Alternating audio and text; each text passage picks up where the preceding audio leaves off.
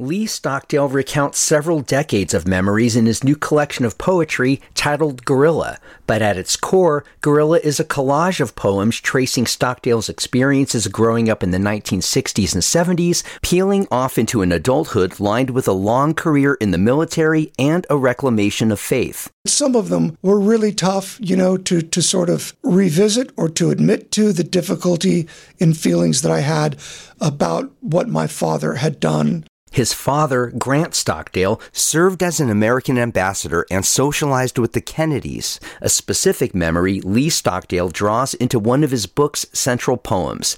Here's Stockdale reading a portion of a poem titled, Are You Jackie Kennedy? I'm suddenly embarrassed to be driving a cab, the son of President Kennedy's ambassador to Ireland.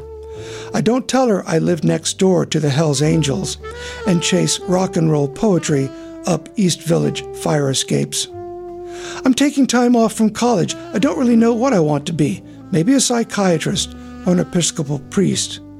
Oh, John and Caroline don't know what they want to do either. And just like that, she makes me feel like one of her kids. Sprinkled among the darker poems are more pastoral remembrances and small observations pulled into long yarns of poetry.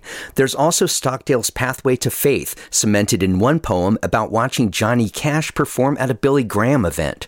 I wasn't a country person, but I thought, hey, here's Johnny Cash. I mean, who wouldn't want to go see this guy? So I did, and they said, well, come down and accept Christ. I thought, that's not a bad thing. I'm going to do that. Over the years, Stockdale has had a hand in several forms of writing. He wrote a work of musical theater while serving in the military and a novel he wants to see published. I'm Matt Peiken, BPR News.